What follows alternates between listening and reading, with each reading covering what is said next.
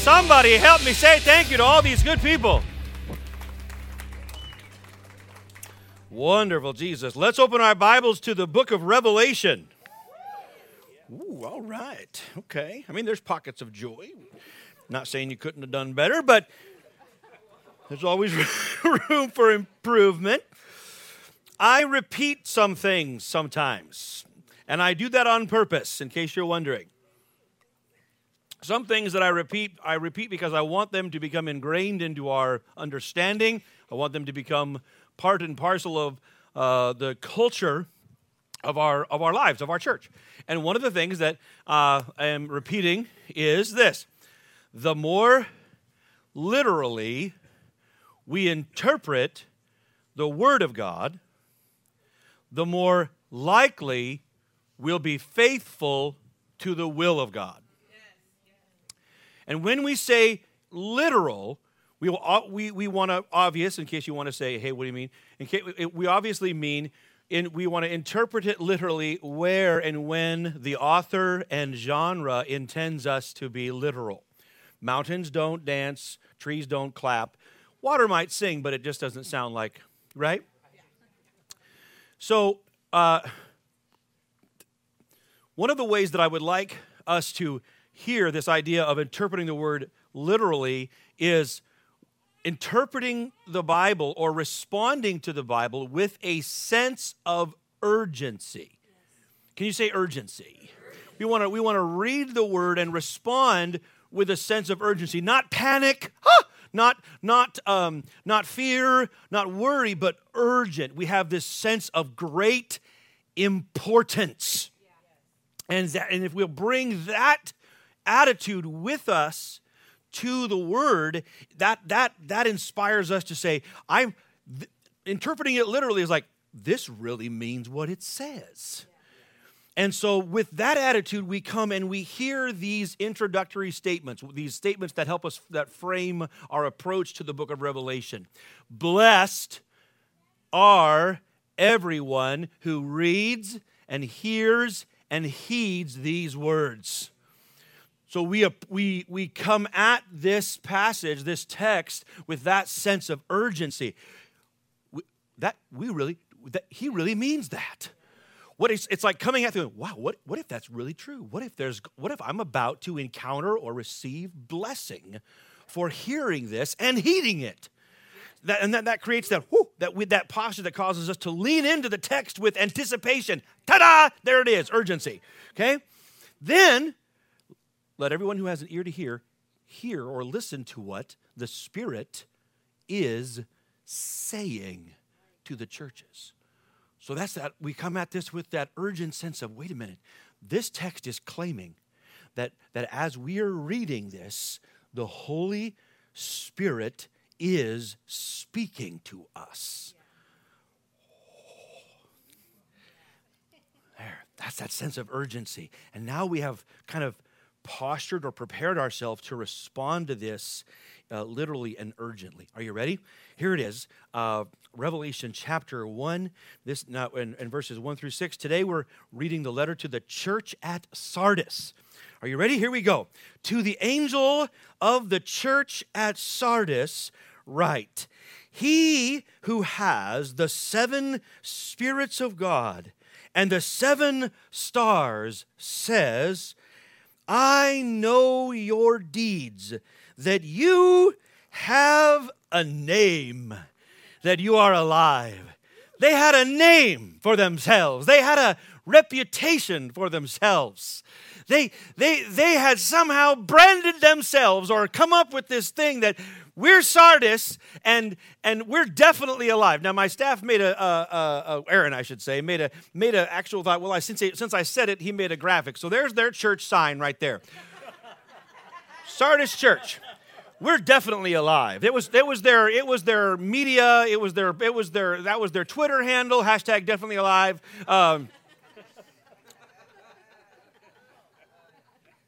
I know your deeds, that you have a name, a reputation, that you are alive, but you are dead.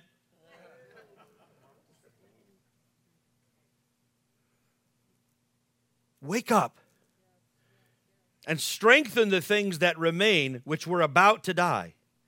For I have not found your deeds completed in the sight of my God. So remember what you have received and heard. I think it's going to be important for us to, we'll come back and repeat that. But right now, what does the Lord want us to remember? What we have received and what we have heard. That's going to help us respond to this later.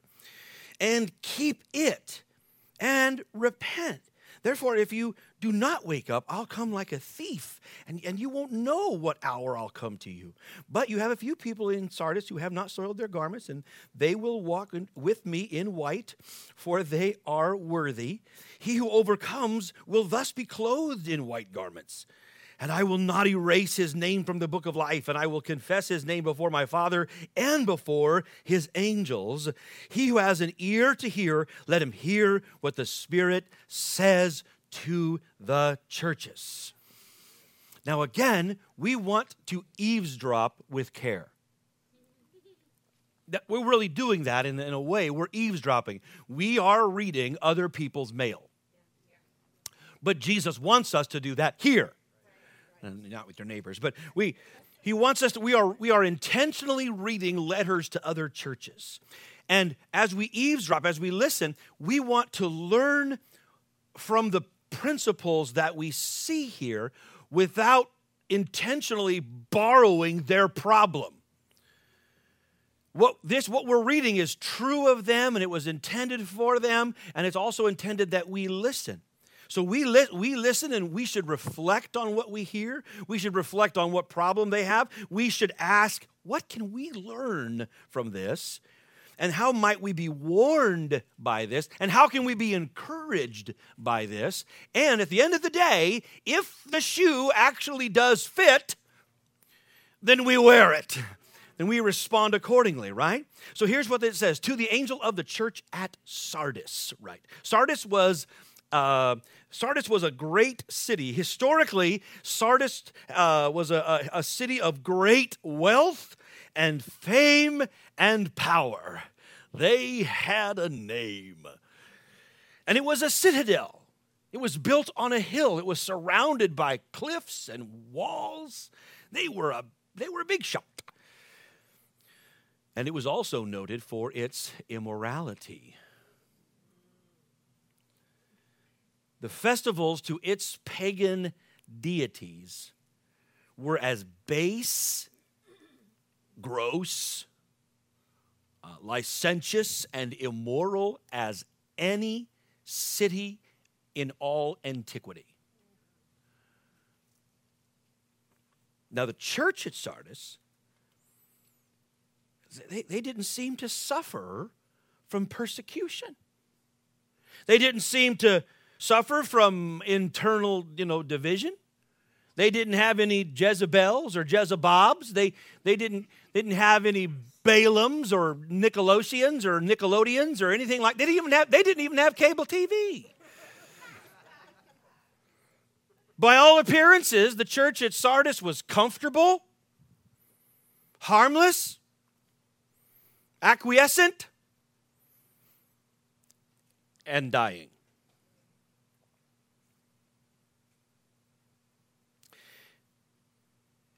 And then it's addressed like this: he who has the 7 spirits of God and the 7 stars.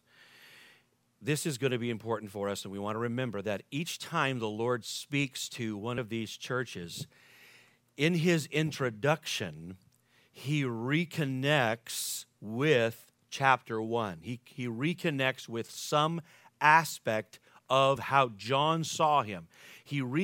In his own self-disclosure, he includes a characteristic that not only connects to chapter 1, but it always connects with something he is addressing with that church. Today in particular, I think it's important that we recognize that, because I believe it will help us interpret what was going on and how we might respond. This connection to chapter 1 to each church is both a literary and a spiritual reminder that it is the same Christ who speaks to each church. But also, again, this is there. It communicates something he wants to address. So here's two things in his self-disclosure. Christ says, first of all, he says, he is the one who holds the stars. He grasps, controls, and holds the rights to each church. Then he says, he has the seven spirits. The seven spirits of God. That doesn't mean that there are seven different spirits of God. They don't all live in a house with little hats and, dopey and sleepy. And it's not that. Seven, again, is a metaphor. It's a symbol, and it means fullness. As a matter of fact, one way of reading this, and your Bible might have a footnote that said, the sevenfold Spirit of God. What is Jesus saying? Essentially, he is saying, I am the one who bears the fullness of the Spirit. I bear and I bring the fullness of the Spirit of God. The one who is taught, he identifies himself to this church. This is important, I believe, for us to respond well. I am the one who bears the fullness of the Spirit. And then he says to them, because I think that it is that nature of the Spirit that is what he wants to challenge this church concerning. So he says, I know your deeds, that you have a name, that you are alive, but you are dead. They had a name, they had a reputation for being alive, but they weren't. They may very well at one time have been robust. They might have had a great lively past. Whatever their situation is then, right now, Jesus says, you are dead. Oh boy, you're dead. This stirs up all kinds of assertions from folks regarding what this means. I mean, it has made for good and bad preaching for a long, long time. It makes for great books, articles, magazines, and conferences. Because here's the deal. Here's what it says. People usually take whatever they understand to mean as dead and then place it right there on the text. You know why they were dead? I'll tell you why they were dead. Didn't sing enough hymns. Didn't sing enough hymns. You know why they were dead? Had too many lights. Too many lights. You know what? You know what? You know what the main reason why they were dead? That preacher had an untucked shirt. Dead.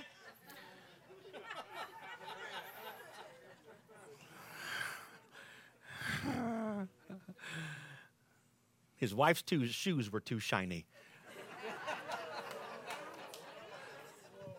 Dead. More often, though, it's something like this. Oh, they must have been lackluster in their worship. They didn't sing the right song. They didn't sing enough elevation songs. Woo! Fun. This is sometimes just fun to pause. And anyway, they didn't do enough they didn't do enough evangelism. They didn't pass out enough tracts. They failed to disciple others. Not enough Navigator series. Or there's all kinds of things that folks have put on this. Or anytime they talk about dead, they'll say, "Oh, that church is dead, and here's why." They got coffee and donuts. I guess the presence of God is not enough. We love the presence of God, but we also like donuts. Yeah. I'll take care of the humor up here. All right.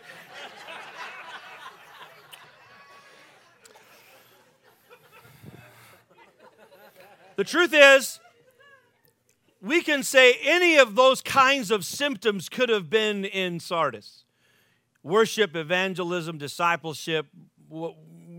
It could have been all the above or any of the above. But if so, those were symptoms of the creeping death and not the cause of it. I believe that we can learn what is meant by remembering how Christ identified himself and by seeing what John has written previously about life and death and the difference. Once again, I want to suggest that some of the things we might hear, even as we approach this discussion of the church in Sardis, might be a little bit different than what we've explored before. But let's give some room for this reflection this morning. First of all, the sevenfold Spirit. Jesus reminds them of the priority of the Spirit in his own self-disclosure. As he reveals himself or he reintroduces himself, he reminds them of the priority of the Spirit. And when we read the Gospel of John, as he writes out the teachings of Jesus, John records these words from Jesus. It is the Spirit who gives life. The flesh profits nothing. So John says, via the words of Jesus, that it is the Holy Spirit who is the source and sustainer of life, of our spiritual life. Apart from the Holy Spirit's infilling, apart from his influence and his power, our own flesh, our self-reliant religious endeavors, our polish and program accomplish nothing. So, if the church at Sardis is dead, in view of how Jesus has disclosed himself and via the pen of John, we might conclude that the church at Sardis, having begun by the Spirit, were now seeking to continue without him. And their death signs were symptoms of a shift in their attitude toward the Spirit. The root of decay, the root of dying, of death, is always a shift in our attitude toward the Spirit. Personally, congregationally, denominationally, when there is a shift in our attitude toward the Spirit, there is the decline in our vibrancy begins. For Sardis, it may have been that they were ignoring his presence. It may have been that they were quenching his voice. It may have been that they were grieving him by resisting his holy influence. They might have conjured up some sort of they might have been living more cavalier or more carnal or more harsh. Remember Paul, when he wrote to the church at Ephesus in chapter 4, he told them in verse 2 and 3, he tells them to be diligent, to make every strong effort to protect the unity of the Spirit in the bond of peace. So even how we are careful, we honor his presence even by how we protect the peace we share with one another. Now remember, this is John the Revelator who in his own gospel took time to also emphasize the words of Jesus about the Spirit even more so and differently than the other gospel writers. It is John who thought it was important that we hear that Jesus tell us that although he was leaving, he was going to send us the Holy Spirit, another helper, allos parakletos, one just like me who will do in your midst what I am doing. He will be your teacher, your guide, he'll be the evangelist, and he will be the supplier to you of all that heaven has. We cannot overestimate the importance of a vital, dynamic relationship with the Spirit. And this is the central command here, then, is verse 2. Wake up. Strengthen the things that remain, and we're about to die. For I have not found your deeds completed in the sight of my God. Here it is, wake up. Somebody say, wake up. And he says to the church in Sardis, you're dying or you're dead, right? But he says, wake up. He doesn't say, rest in peace. Rip, Sardis. He says, wake up. Do we hear this again? Just like Jesus does not delight or want punishment, he wants repentance. He does not want his church to die. He wants us to live. He wants us to wake up. You're dying, he says, but you don't have to. You can choose to stir yourself. They may have been in a spiritual coma, but they were not beyond the summons of Christ to wake up and strengthen what remains. Like Paul writes to Timothy in 2 Timothy chapter 1, verse 6, they could just follow this imperative. Stir up the gift of God. Kindle afresh the embers of the Spirit in your midst. Because, he said, your deeds are not completed. You're unfinished. You're lacking. You have stalled. It's not just that there was more to do. Because it's not just, oh yeah, there's more for you to do. It's you've stalled. You have pulled over. You've stopped moving. You have ceased to do or be. So remember, he says, verse 3, what you have received and heard, and keep it and repent.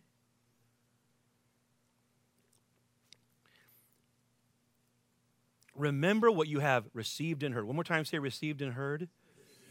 So we're going to engage in a little more systematic stuff here. We want to say, okay, we're going to use the Bible to interpret the Bible. So we're talking about life, and he says, in order to wake up, he wants them to remember what they received, or we might say, what you received by hearing. And the closest analog we have there is what Paul writes to the Galatian church in Galatians chapter 3, beginning in verse 2. Hear this. Paul writes this. This is the only thing I want to find out from you. Did you receive the Spirit by the works of the law, by your own efforts, or by hearing with faith?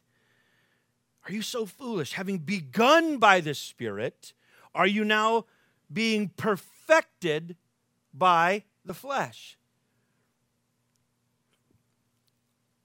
Did you suffer so many things in vain? If indeed it was in vain, so then does he who provides you with the Spirit and works miracles among you, does he do it by the works of the law or hearing with faith? Paul says to the Galatians, see if this sounds familiar, remember what you heard at first and what you received at first, and keep it, and repent of anything else or anything less. And then with regard to Jesus saying their deeds aren't complete, Paul has told the Galatians. He says, having begun by the Spirit, are you trying to complete by yourself? The Holy Spirit will sustain what he begins.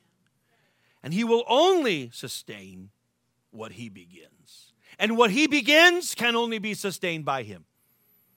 We begin by the Spirit, and our only hope of staying alive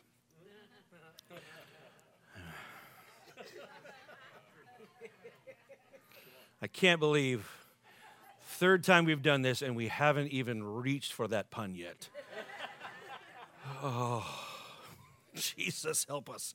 Okay, our only hope of I can't now it's in there, now it's out, now it's in there. Our only hope of staying alive is to rely upon the Spirit.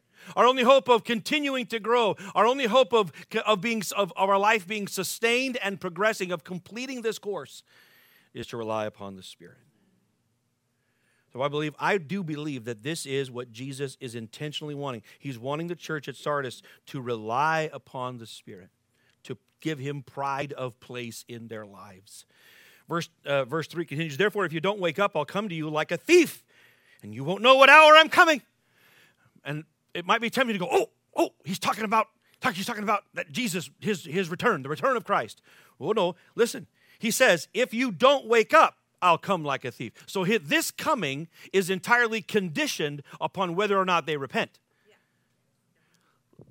Let's just set our hearts at ease. When Christ does return, his return is not conditioned upon anything. When he's coming, he's coming. Ready or not, coming. Repent or not, coming. Awake or not, coming. But this is not that. He's saying, if you don't repent, if you don't wake up, I'm going to have to come and intervene. And he said, I'm going to come like a thief in the night. And that's what gives a thief in the night. But here's the deal. Twice in the history of this city of Sardis, twice in their history, their city was sacked by invaders at night, while their watchmen were negligent and assumed everything was fine. Jesus he's really using the analog from their history. You don't presume you're safe. You're too near death. And if you don't wake up, I'm going to have to come and intervene. But verse 4, but you have a few people in Sardis who have not soiled their garments. And I like this. We're going to stay with the Galatian comparison here. They will walk with me. Someone say, walk with me. How do we walk with him? How do we walk with him in white? How does our walk remain pure? Galatians 5:16. Walk by the Spirit, and you will not gratify the desires of the flesh. The one who walks by the Spirit will overcome, will be clothed in white, walk in righteousness before God. This is the influence of the Spirit in our life. And then he says this, if you do, this is so important, last part of verse 5, I will not erase his name from the book of life. I will confess his name before my Father and his angels. I want you to hear the not and the will, just for good encouragement. I will not erase his name. I will confess his name. This is meant for us. This is meant to be a hope and an inspiration for perseverance. Friends, the motivation for us to persevere in this text, in our trusting reliance upon the Holy Spirit, in our commitment to walk daily under his influence, one step at a time, is this confidence that it's worth it. He will not erase your name from that book, but he will confess your name before all of heaven. Let him who has an ear to hear listen to what the Spirit is saying to the churches. How can we respond to this today? I want to just share from my own heart what I believe presses upon my heart for my heart in this house. I feel like the best way, the most timeless way for us to respond to this word is for you and I, right here, to affirm our honor of the Holy Spirit, to affirm our confidence in him, to affirm our intentional surrender to him. There is a gravity throughout church history. There's a gravity in churches and in denominations to begin to treat the Holy Spirit like an impersonal force that we just assume is present, or he's just a doctrine. And there is an increasing, over time, reluctance or even a fear to recognize that he is God, very God, among us. And there is a seduction. It's not overt, it's not aggressive, but there is a seduction in every movement, every church and denomination. There is a seduction that, having begun by the Spirit, in every new movement begins with the breath of God. And then there is a seduction to slowly replace that raw, real reliance upon the Spirit and just sort of hit cruise control, to begin to rely upon routines, to get comfortable with routines and religious mechanisms. And then sometimes we begin to lose that sense of sentiment. So we begin to almost manufacture sentiment through our programs and our polish. Until over time, movements find themselves programmed and polished and powerless. Not just movements, but churches. Individual disciples. But the good news is it's not too late. It's never too late. If we can listen to the principle here, we have a Lord who says to us, wake up. Wake up. Remember what you have received and keep it. And repent of anything else, anything less. Scripture is ripe with strong, overwhelming encouragement for us to recognize and rely upon the Spirit. Galatians 5:16 says we walk by the Spirit. Galatians 5:25 says we live by the Spirit. It also says we are to keep in step with the Spirit. Ephesians 4:30 tells us not to grieve the Spirit. 1 Thessalonians 5 tells us not to quench the Spirit.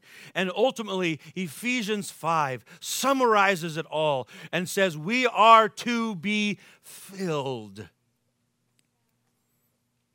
He is not to have a place in our life, but He is to have pride of place in our lives. Be filled with the Spirit. So this morning, as we conclude, I wonder if perhaps the best way we might together respond to this is just to ask ourselves, are we giving Him pride of place in our life? And can we take however many moments necessary just to recommit and affirm our honor of His presence?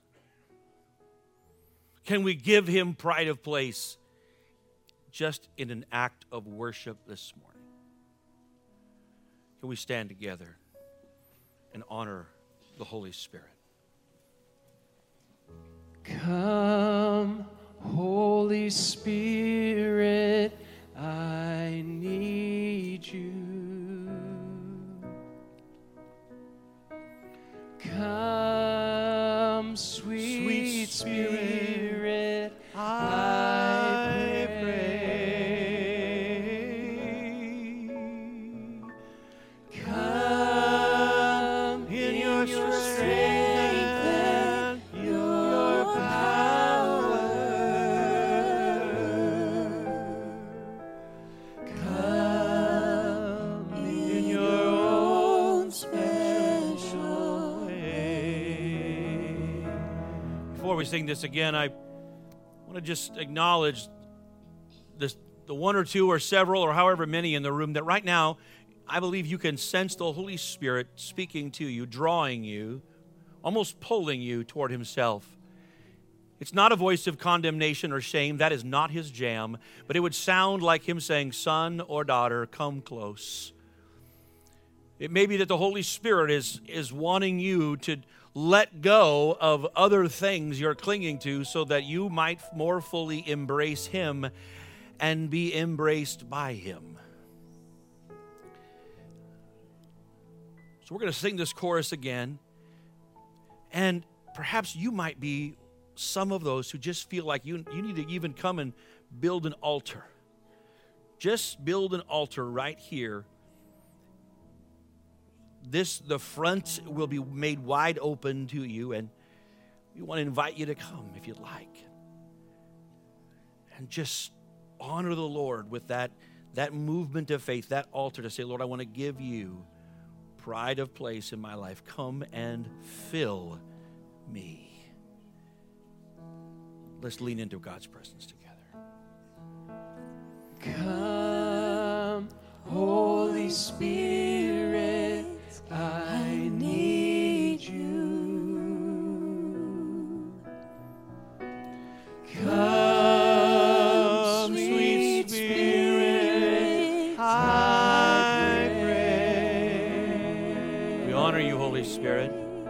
We honor you, Holy Spirit. Come in your Come, Spirit of God. and your power. Come in your own special way. If anybody feels like you need to go, you need to get your kids, you need to go on with your day, I pray you go in the fullness and a greater awareness of the Spirit. But we're just going to keep this front, this house and the front here in particular, just dedicated to giving pride of place to the Spirit of God. The Lord bless you. Let's pray. Come, Holy Spirit, I need you.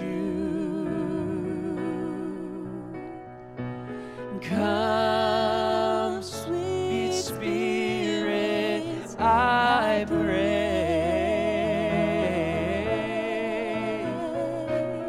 Come in your strength and your power.